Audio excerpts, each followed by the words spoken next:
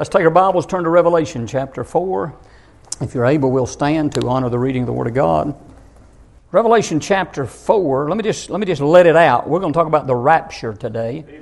And when I say that, we're getting into a time in America to where you almost have to define everything. So let me make it abundantly clear. We're talking about today when the Lord comes back to get us. Who are us? Those who are saved. If you're not saved, you better get saved. Amen. So we're going to read Revelation chapter 4, and here's the great thing about today's message. If you get nothing out of it, you'll enjoy the text. You ought to enjoy reading Revelation chapter 4, even if you don't get anything out of the message. So let's read Revelation chapter 4. We'll pray and then preach for a while. The Bible says, "After this I looked, and behold, a door was opened in heaven. And the first voice which I heard was as it were of a trumpet talking with me, which said, Come up hither, and I will show thee things which must be hereafter. And immediately I was in the Spirit, and behold, a throne was set in heaven, and one sat on the throne. And he that sat was to look upon like a jasper and a sardine stone. And there was a rainbow round about the throne in sight like unto an emerald. And round about the throne were 24 seats, and upon the seats I saw 24 elders sitting, clothed in white raiment, and they had on their heads crowns of gold. And out of the throne proceeded lightnings and thunderings and voices, and there were 7 lamps of fire burning before the throne, which are the 7 spirits of God. And before the throne there was a sea of glass like unto crystal. And in the midst of the throne and round about the throne were 4 beasts full of eyes before and behind. And the first beast was like a lion, and the second beast like a calf. And the third beast had a face as a man, and the fourth beast was like a flying eagle. And the 4 beasts which had each of them 6 wings about him, and they were full of eyes within, and they rest not day and night, saying, Holy, holy, holy, Lord God Almighty, which was and is to come. And when those beasts give glory and honor and thanks to Him that sat on the throne, who liveth forever and ever, the 24 elders fall down before Him that sat on the throne, and worship Him that liveth forever and ever, and cast their crowns before the throne, saying," and we'll stop right there for just a moment. Did you notice how many times the word throne is in this chapter? I mean, it is all through this chapter. In chapter 2, verse 1, it's the throne. In chapter 4, in verse 4, it's round about the throne. In verse 5, and out of the throne. In verse 6, and before the throne. And in verse 9, the beasts that are on the throne. And in verse 10, the elders fell before the throne. I think the focus of heaven might be the throne. Yes. Not your mama. Not your little cabin on a hill. You can think about it all you want to. When you get there, you'll have a different mind, and I'll tell you who's going to be the focus of your attention. He's the one sitting on a throne. And you'll get plenty of time with Mama. Praise the Lord for that. Amen. And so what are they all saying in heaven? Verse 11, Thou art worthy, O Lord, to receive glory and honor and power, for Thou hast created all things, and for Thy pleasure they are and were created. Amen. Let's pray. Father, I sure appreciate what we've enjoyed thus far, and pray now that You'd allow the Holy Ghost of God to preach this message.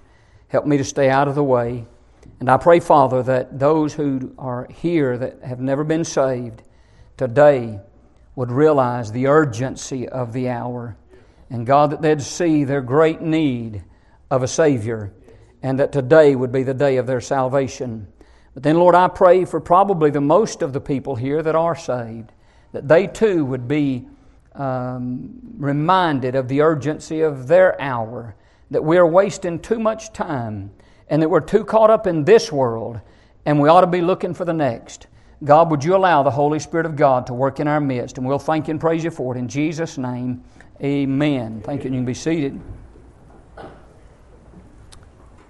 This message became much more meaningful to me personally when I got the news on Friday that our brother went home to be with the Lord, Brother Holman. We could say he went home. We could say he graduated. We could say he departed. But I like it. He went home.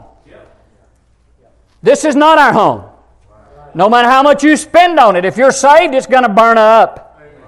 And we've got a home in heaven waiting on us. That's our real home. You know, when I preach a funeral, I often use Job 14 to preach that funeral, where it says in chapter 14, verse 10, "But man dieth and wasteth away, yea, man giveth up the ghost, and where is he?" That's a good question. And then I often quote verse 14 that says, "If a man die, shall he live again?" But I find that question so intriguing in Job 14. It says, "If a man die." Y'all ever thought about that? Like he's not going to die? It says, "If a man die, shall he live again?" Well, Hebrews 9:27 says, "And that as it is appointed unto men once to die," you're going to die. If the Lord don't come back, you're going to die. I got news for you. You don't know when. You don't have a clue when your appointment with death is. Oh my, Brother Holman was far too young. I've preached the funerals of babies that never entered into this world. I've preached funerals for 6 months old, teenagers, people in their 20s and 30s. You have no promise of tomorrow. And so it's interesting that Job would ask it that way. If a man died. Well, you know, Job's the oldest book in the Bible. I don't know if you realize that or not. It was written before Genesis. And there are contemporaries in Job's day that probably knew some of the people you read about Abraham. I guess I said that to say this. Enoch did not die. Enoch didn't die. He's just walking around with God and boom, gone. Elijah did not die. There's 2 men that didn't die. Hey, guess what? You won't believe this. You might not die. I might not die. You know, the Lord could come back before I get through this sermon. And I'm not like Jim White. Jim White was preaching here one time. He said, "I want the total package. I want to experience it all." He said, "I want to die. I want him to have a funeral. I want him to put me 6 feet under so that when the Lord comes back, I get to experience everything." I'm not Jim White. I'd rather him come back right now. I'd just sooner miss my funeral. Amen. But that was the way he was. I'm just telling you, you have no promise of tomorrow, and the Lord could come back today. We don't know when He's going to come back. So here in just a little while, we're going to talk about what is called, it's a man-made term, we're going to talk about the rapture. But first, I want to at least look at these first 2 verses, not the entire chapter today. We're doing an overview of the book of Revelation. It brought us to chapter 4 today. And I'm only going to talk about these 2 verses before we get to the subject of the rapture. So let's talk about these 2 verses for just a moment. The first 2 words say, "after this." John, writing the book of Revelation, says, "After this I looked." After this. After what? Well, if you remember, he's been pretty busy. What's he been doing? Writing. He's been real busy. Go back to chapter 1 and look at verse 11. Chapter 1, verse 11. Jesus Christ speaks to John. He's on the earth, on the Isle of Patmos, according to verse 9. And in verse 11, Jesus says, "I am Alpha and Omega, the first and the last, and what thou seest," what does it say? Write in the book. Hey, John, what you just saw, I want you to write it down. Take good notes. Get it all. Write it down. Look at verse 19. Look at chapter 1, verse 19. What does Jesus tell him to do? First word. Write. What's he supposed to write? Here's what he's supposed to write. Number 1, the things which thou hast seen. That's chapter 1. That's where he saw the Lord in all of His glory. Write down the things that thou hast seen. Secondly, the things which are. That's chapter 2 and 3. That's the churches. That's the messages to the churches. But then he says, here's what I want you to get in verse 19. And the things which shall be what? Hereafter. We'll go back to chapter 4, verse 1. After this, I looked, and behold, a door was opened in heaven, and the first voice which I heard was as it were of a trumpet talking with me, which said, "Come up hither, and I will show thee things which must be hereafter."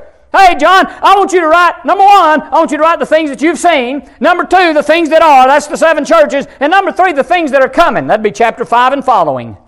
And he said, I want you to write it. I want you to write about what's coming hereafter. He says in chapter 2, verse 1, write. 2:8, write. 2:12, write. 2:18, write. 3:1, write. 3:7, write. 3:12, write. 3:14, write. He's been doing a lot of writing. And then chapter 4, verse 1 says, after this, okay, after all that writing, and then he says, I looked and behold, a door was opened in heaven. Does that mean it's not always opened? Evidently. If it's opened, somebody had to open it. So it's not always opened. My question is, who opened it? I find that intriguing because the Bible does say, you can do what you want to this, Psalm 84:10, a day in thy courts is better than 1,000. I'd rather be a doorkeeper in the house of my God than to dwell in the tents of wickedness. Can you imagine what heaven's doorkeeper has witnessed? If you've heard all the jokes, you get to heaven and there's Peter standing at the gate. And like Peter's got to give you permission. I'm not worried about that gate. I'm thankful I know who is the door. I don't have to have him open the door because he is the door and I'm in him. He said in John 10, I am the door. But it would be interesting to know what this doorkeeper might have seen over the last few thousand years. So there's a door in heaven. A literal place, it says in heaven, a literal place with a literal door from which comes a literal voice. You see, I want you to take this literally. I think people have this sort of mystical, almost gaseous, weird philosophy or idea about heaven. Listen, it's not going to be like you think, but it's going to be better than you think.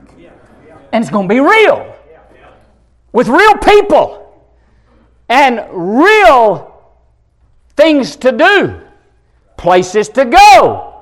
You're going to have jobs to do in eternity. Before sin, God gave Adam a job. That's what Brother Jeff just taught on.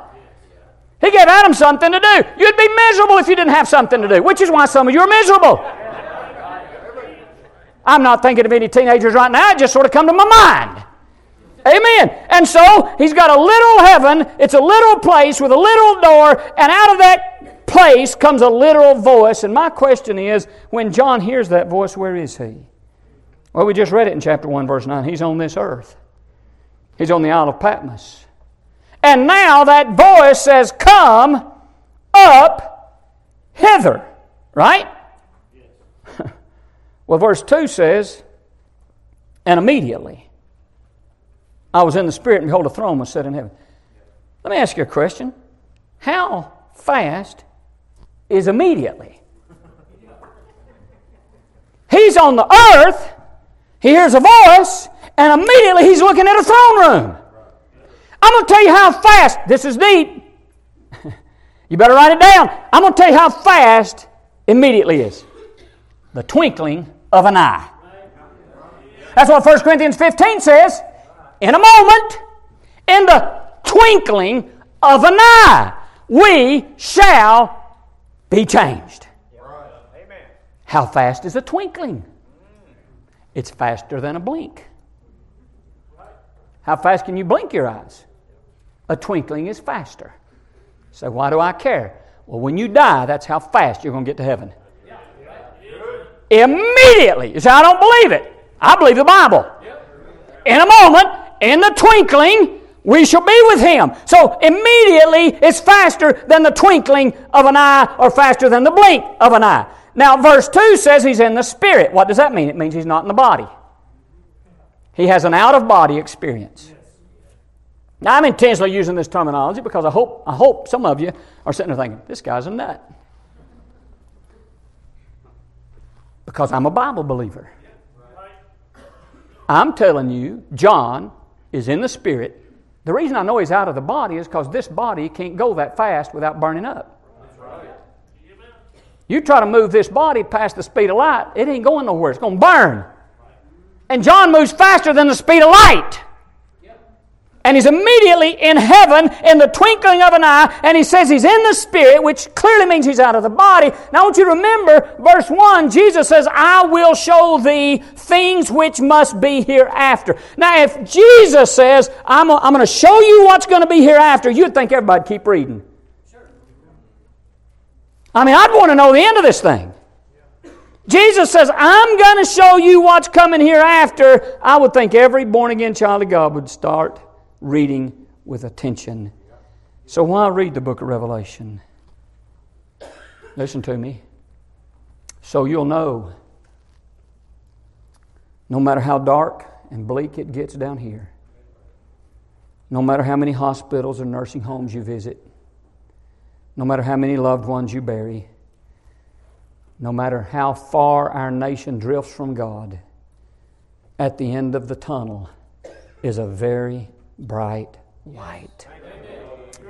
There's an emerald city, a pure river, a rainbow around a throne, and on the throne a gracious king who invites us in and says we're going to live happily ever after. No matter how dark it gets down here. I thought of this when I got word that Brother Holman had gone home. I thought, man, I'm glad I got this kind of material. This is not the end. Amen. Think about it, saints. Enoch got to see heaven without dying. Think about this. Enoch got to see heaven without dying. Elijah was carried up in a chariot of fire. Horses of fire. Took him up to heaven. He didn't die. Isaiah, in chapter 6 of his book, got a glimpse of the throne room. If you read your Bible, so did Ezekiel. Paul said he was caught up to the third heaven, but he said, I can't talk about it. It's unlawful to even talk about it. Do you remember what happened when Stephen was stoned? Stephen, being stoned, said he looked into heaven. Said he saw the glory of God. And Stephen said this, I saw Jesus standing. How would you like to see that right before you leave this earth? So I'm telling you, Enoch got to go in, Elijah got to go in, Isaiah got a glimpse, Ezekiel got a glimpse, Paul got a glimpse, Stephen got a glimpse, but John, he gets the inside story. He gets to go in and then write down what he saw, and I've got a hard copy of it. I don't have Paul telling me, I can't tell you what I saw. I've got John said, I'll tell you everything. Right? So, Revelation 4 is a picture, it's a type of the rapture. It shows us that after the church age, at the end of it, after writing those 7 churches, he's caught up. Praise the Lord, that's going to happen to us. So let's go to 1 Thessalonians chapter 4. 1 Thessalonians chapter 4. And just for fun, let's read it. I mean, I think it's fun. I'm so glad that when I read it, it no longer stretches my thinking. I can remember reading things in the Bible thinking, now wait a minute. I'm glad now I read it and I don't even think about it. My faith has increased. Because faith cometh by hearing, and hearing by the Word of God. I have no trouble believing what I'm going to read to you in 1 Thessalonians chapter 4, verse 13, but I would not have you to be ignorant. Some are. Some are. He said, I would not have you to be ignorant, brethren, concerning them which are asleep. And you know what that means. That means they're dead. That ye sorrow not. You see, they've been taught about the rapture. Paul taught them the Lord's coming. Well, now some of them had died and they're thinking, wait a minute, they missed it. And Paul's about to say, no. They might be dead, but they didn't miss it. They're still going to be a part of it. They're going to be a part of the rapture, even if they've died already. Here's what he says, that you saw not, even as others which have no hope. For if we believe that Jesus died and rose again, you believe that? Yes. You believe Jesus died? Yes.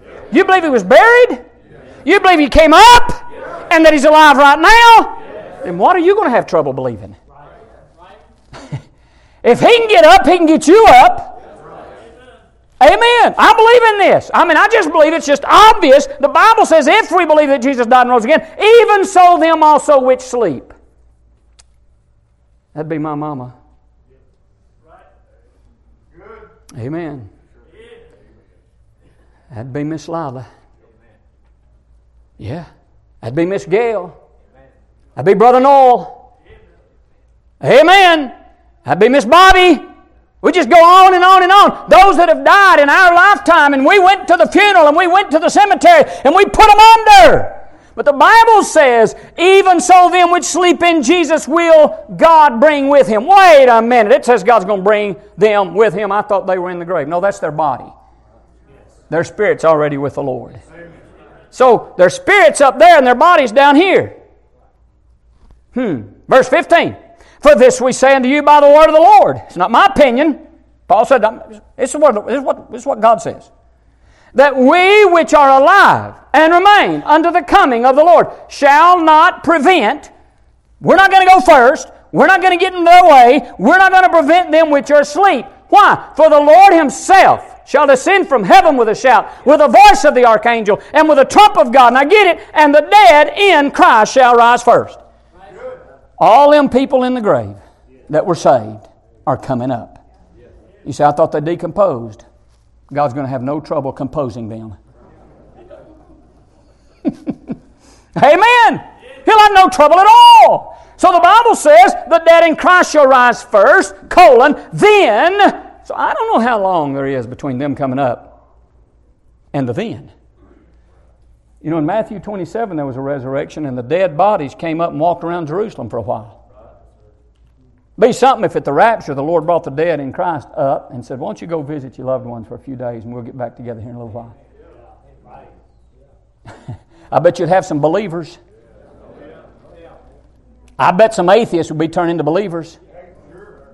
When they looked at their loved one that they buried last week, holding their hand when they died, saw them take their last breath, and now all of a sudden they're alive. He says, then we which are alive and remain, that's me and you. If the rapture took place today, some of our dead loved ones would come up, and then we which are alive and remain shall be caught up together with them in the clouds to meet the Lord in the air, and so shall we ever be with the Lord. Wherefore comfort one another with these words. Isn't that a great passage? So the rapture is a real event. We just call it the rapture, and that's our word. I'll talk about that in just a few minutes. I could call it a lot of things. Jesus is coming back. He said, if I go, He said, in my Father's house are many mansions. I go, John 14, to prepare a place for you. And if I go and prepare a place for you, I will come again. He's coming. And receive you unto myself, that where I am, there you may be also. He's coming to get us. Okay, so I believe that. But real quick, concerning the rapture, I want to give you the good news and the bad news, okay? The good news is Jesus is coming. The bad news is Jesus is coming. It all depends on you, whether it's good news or bad news. Amen. He's coming. So the skeptics tell us that the word rapture is not in the Bible. Neither is the word grandfather. Neither is the word baby. Neither is the word choir. Missions. The word animal is not in the Bible. So therefore I don't believe in animals. That'd be silly, wouldn't it?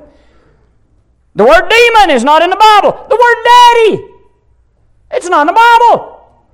What a foolish thing to say I don't believe in it because that particular word is not there.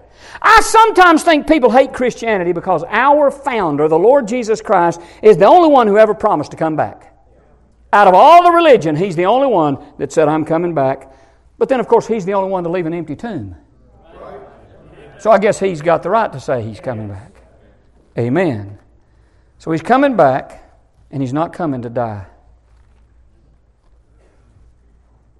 He's coming to get His bride. So let's talk about a handful of things. Just some questions, okay? Real simple. The questions I'm going to ask are what, where, who, when, and why. Real simple. And I might have to spend a little bit of time on this tonight. Number one, what? Here's what you need to understand. Every one of you need to get this. It's the reason so many people stay confused about the Word of God. Jesus is coming to get His church. At a later time, He comes down here and lands on this earth. This event, we go up to meet Him in the air. Not the same as Revelation 1:7. This is where so many people get the Bible to contradict itself when it doesn't. It doesn't contradict itself. We don't study like we ought to. Jesus is coming to get us, and we're going to meet Him in the air. The reason we use that word rapture in 1 Thessalonians 4, it says we shall be caught up. If you study that word caught, it's in several places in the Bible. You know what it literally means in its original usage? A violent taking by force. To be snatched up. Jesus is coming to get us. He's going to catch us away, and we're going to be with Him forever. I think probably the best biblical word we could use is the word translation. We're going to get translated. I think that it's like a transatlantic flight, okay, or a transatlantic journey. You're going to go from one place to the other. So a Bible word we could use is like Enoch was translated, and then the next time he comes, after we get out, we're going to come back with him, and that's called the revelation. That's where he's going to reveal himself, and he's going to be seen. So let's call it the translation. At the translation, if you study 1 Thessalonians 4 and 1 Corinthians 15, he's coming for the saints. At the Revelation, if you study the book of Jude and other places, he's coming with his saints. Can I tell you something? This is pretty deep. Before we can come back with him, we've got to go be where he's at. I can't come back with him if I'm not there. And Revelation has a picture of him coming back, and I'm with him. But I can't come back with him if I'm not up there, so he's going to come and get us. You ought to be excited about that. You really should. With all of your reservations of, well, I want to get married and I want to have kids and I want to own my own house, I understand that, but you still ought to get pretty excited about Jesus coming. If you're really saved, born again, washed in the blood, and if you read the newspaper once every 6 months, you ought to be pretty excited that the Lord's coming. So we'll call this rapture the translation or the rapture, and we'll call the next time He comes after that the revelation. And it happens in a twinkling. And I thought of something Brother Jeff was saying about that special group of people called the Senate. See, y'all do realize if I preach like this, and I talk about one of these days, Jesus Christ is going to appear in the air, you're going to hear a trumpet, somebody's going to say, come up hither, and you're going to go, whoof, and you're gone, that a bunch of those people are going, you got to be kidding. You Christians are just a bunch of dummies. You Christians need to get an education. You're living in the dark ages. You really believe that's going to happen? My question is, you don't believe it's going to happen? You must really be in the dark ages if you don't believe that's going to happen. Have you not read? Amen. Listen, there are lawyers right now in the White House. There are professors in colleges right now. And they're working together, and they keep telling you, and they've been telling you this ever since I was a little kid, they're going to balance the budget. And they're going to end all wars. Right? They're going to hold back global warming. They're going to end all crime. And they laugh at us. I'll tell you who the idiots are. The ones that don't believe the rapture. The ones that don't believe He's coming. The ones that don't believe the Bible. They're the ones that need to get educated, not us. Don't you be ashamed to believe in the Bible. Don't you worry about them laughing at you. I know who gets the last laugh. The what? It's called a translation. By the way, in 1843, over 500,000 people, 1843, all over the Northeast, went to certain locations to wait for the Lord to come back. They had an evangelist at that time that had convinced people He was coming back. Some of them went to a mountaintop. They said they wanted to get a head start. So they literally camped out on a mountaintop.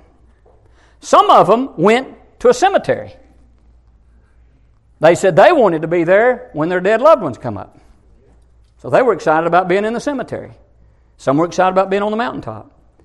Some of the I read this in an article, high society ladies gathered outside of town because they didn't want their last few minutes on earth to be around some of those commoners. So they were getting away from everybody that was sinful and dirty, and because they're going to go up when the Lord comes back while all these people are left behind. So you got people on the mountaintop, you got people in the cemetery, and you got people leaving the city to get away from the sinners because the Lord's coming. As in 1843. Either He didn't or we missed it. And I can tell you, He didn't. It was in just about, 12 years ago, 2011, Harold Camping. Billboards all over the world, all over the country. He's coming. I forget what day in May he was supposed to come. I think it's the 21st. But he said he's coming May the 21st. I read where one guy spent over $140,000 of his life savings to advertise May 2020, whatever day it was, 2011. Jesus is coming. He spent $140,000. Some people sold their homes. Some people canceled all their insurance policies. They messed up. And then there are some of you sitting here today thinking how foolish to do all that because somebody predicted a date. I'll tell you what's more foolish. To know He's coming and live like He's not. You laugh at them and you're living like He's not coming back. I didn't know there was a television series. I've never seen it, don't know anything about it. But it was about a so-called rapture. It was called The Leftovers. That's the title of the movie series. The Leftovers. You know what I find interesting? Is a world that doesn't believe in it spending so much time attacking it. They want what you've got. But they'd rather attack it as to admit they're wrong. The what? It's called the rapture. The where? In the air. Now, I've thought about this, and some of you can't get excited about this. If you want to read it, I'll let you turn with me. If you don't, you can listen to it. But it's in Psalm 18. This is a little bit of conjecture. I'm not going to try to force you to believe my personal opinion here. But we're going up to meet the Lord in the air. Now, why are we going up to meet Him in the air? Why didn't He just call us from heaven like He did John right there in Revelation 4? We could go all the way up, couldn't we? Do you know what I know? According to the book of Revelation, during the tribulation, God's got a special place for the Jews. He's going to hide them. Yes. Right. Petra. That's right. There's a special hideout. He's going to save and spare some of those Jews. He loves those people. Well, I got to thinking one time, why do we go up to meet Him in the air? I love this passage in Psalm 18. If you look at verse 9, if you want to look at it, this is a picture of the Lord coming. And it says, He bowed the heavens also and came down, and darkness was under His feet. And He rode upon a cherub and did fly. Yea, He did fly upon the wings of the wind. He made darkness His secret place. His what? Pavilion. That's what we call that place up here on the hill. It's a pavilion. That's what we call it. His pavilion round about Him were dark waters and thick clouds of the skies. At the brightness that was before Him, His thick clouds passed, hailstones and coals of fire. The Lord also thundered in the heavens, and the highest gave His voice. Hailstones and coals of fire. Yea, He sent out His arrows and scattered them, and He shot out lightnings and discomfited them. Then the channels of waters were seen, and the foundations of the world were discovered at Thy rebuke. O Lord, at the blast of the breath of Thy nostrils, He sent from above. He took me. He drew me out of many waters. He delivered me from my strong enemy and from them which hated me, for they were too strong for me. They prevented me in the day of my calamity, but the Lord was my stay. He brought me forth also into a large place. He delivered me because He delighted in me. The very next phrase is, the Lord rewarded me according.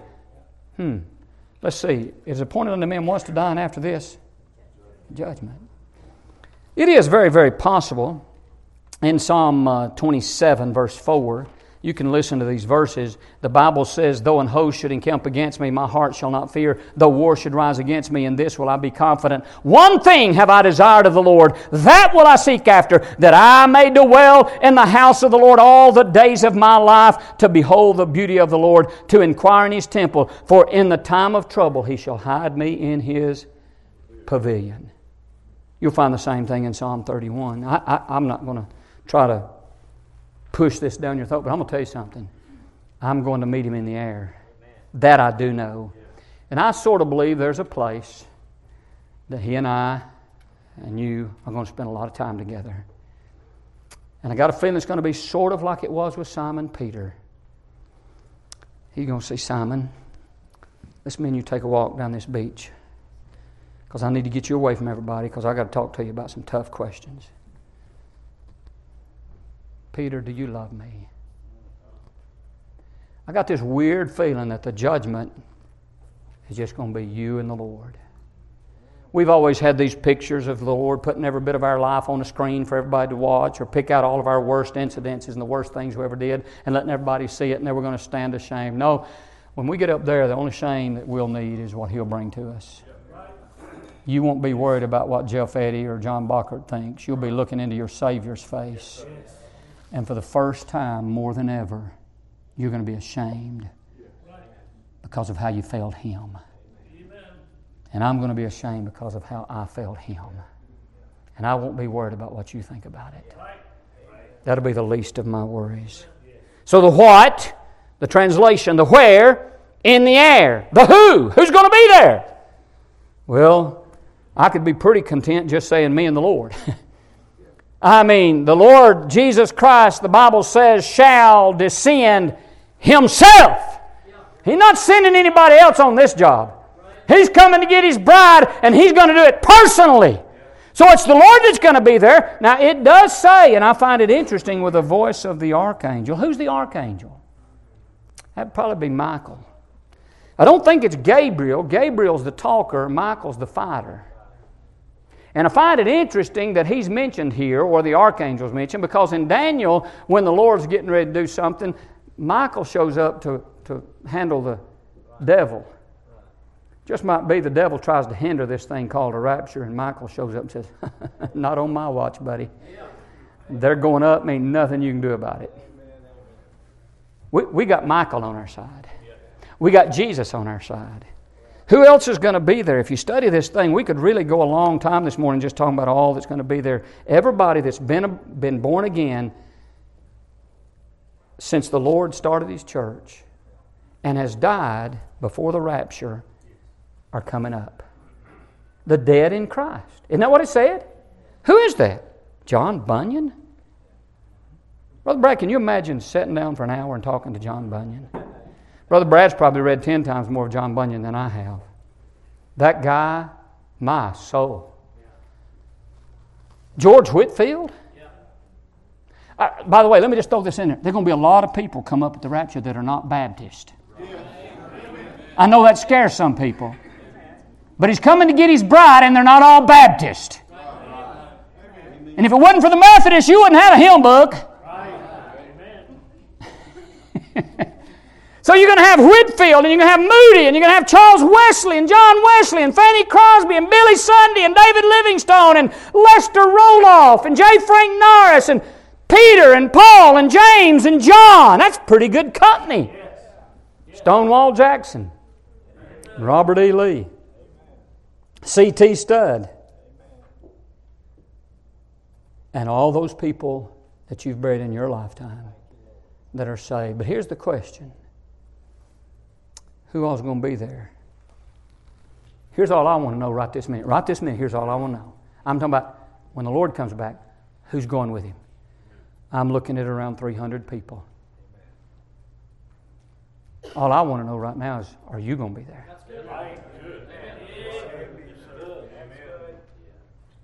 You're not going because you go to Cornerstone. You're not going because Mom and Daddy thinks you're saved. You're not going just because you put some money in the plate. You're not going because you read your Bible yesterday. Either you've been truly born again and Jesus Christ lives in you, or He does not. And that's the only way you're going to go. I'm going to tell you something. If you're not saved, you better get saved. So how? You've got to trust Jesus. You've got to have a relationship with Him. You can't be good enough, long enough. You've got to have Jesus. Amen? Boy, I would hate for the rapture to take place right now, and there'll be some people sitting on these pews when we go. Well, I'd give some thought to that. The who? You say, Brother Ron, all these people that have died and are buried, is that what they call soul sleep? Yeah, but they're wrong. It's what they call soul sleep, but it's not soul sleep. It's body sleep. The body goes to the grave. The spirit and the soul are with Jesus Christ. Right now, right this moment, if I drop dead of a heart attack, before you can get me to the hospital, I'll be with my Savior. Paul said it best, to be absent from the body is to be present with the Lord. What comes up for all these people that died in Christ is their body. Now, another way I know that is if I could take this body, it wouldn't be heaven. I'd ruin it in this body. Now, I realize some of you would like to take yours with you, but you think more of it than we do. And you ain't lived long enough yet to realize all that work you're putting into that body, it ain't going to help. All them muscles are going to turn to fat.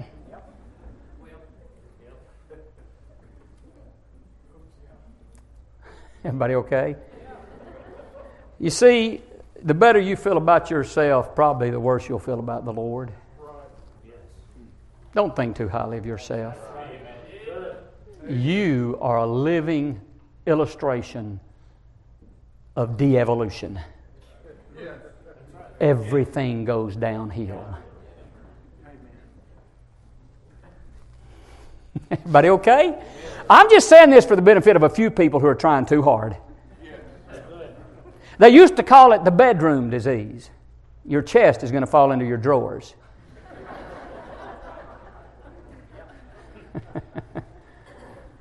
I'm trying to help you.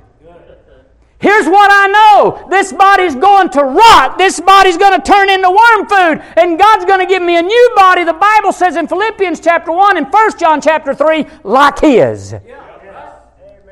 And I'll be able to travel at the speed of thought. Amen. We might get into that tonight. We'll wait and see. All I'm telling you is those who are going are those who've been saved, born again by the grace of God. And then there's other groups going, not just those that's died, the ones that are alive. There's two ways to picture this, and I think over the years a lot of us have misrepresented it. You know, there's this idea that at the rapture, millions upon millions are going to disappear. And planes are going to crash, and buses are going to crash, and, you know, some churches will go on having church.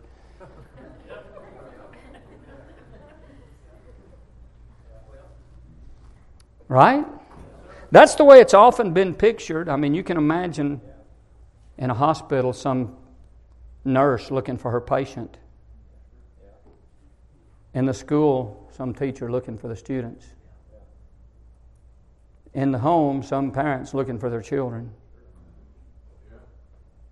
In the churches, some pastors looking for their members.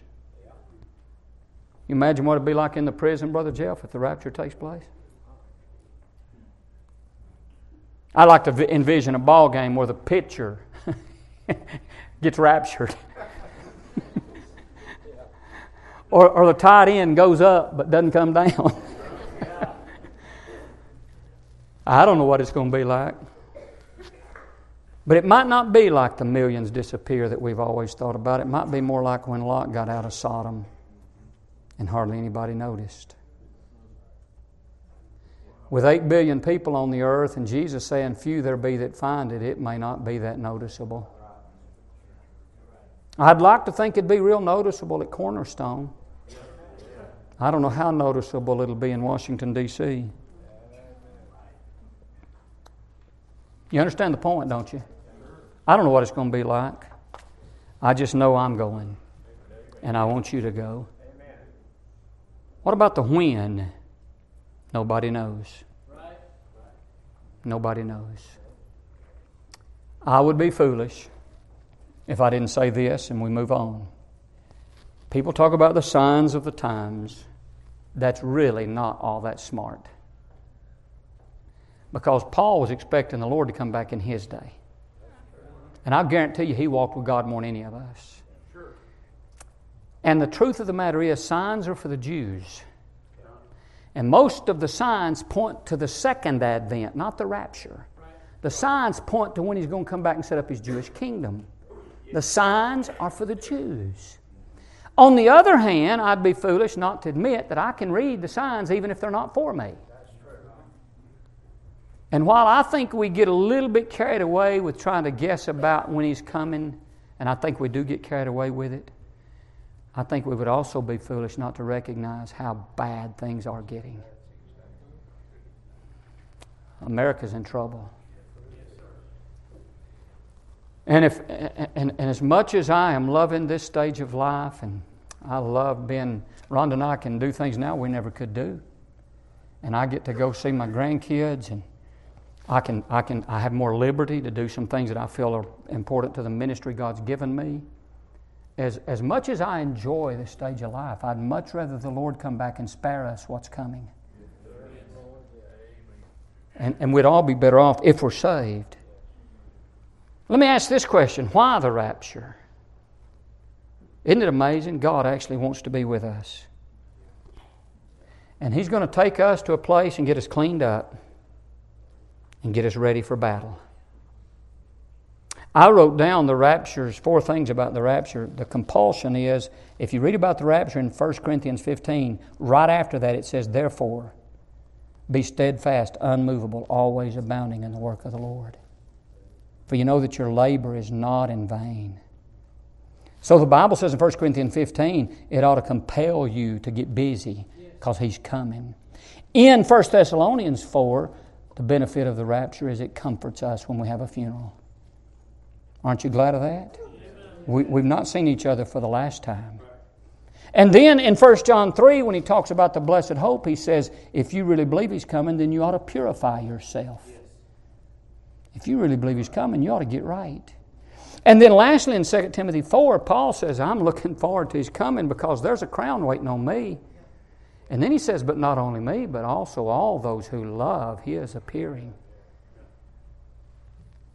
He said you ought to be motivated by getting a crown. You say, well, what am I going to do with a crown? You're going to lay it at His feet instead of being ashamed at His coming. So to close this message, and we are going to have an invitation, the next big event on God's calendar is not a presidential election. The next big event on God's calendar is not the World Series. It's not the Super Bowl. And it's not your vacation. The next big event on God's calendar is He's going to sound from heaven to all His saints, come up hither. And I personally am glad I'm not going to be a part of the leftovers. Amen. Let's all stand. Heads are bowed, eyes are closed.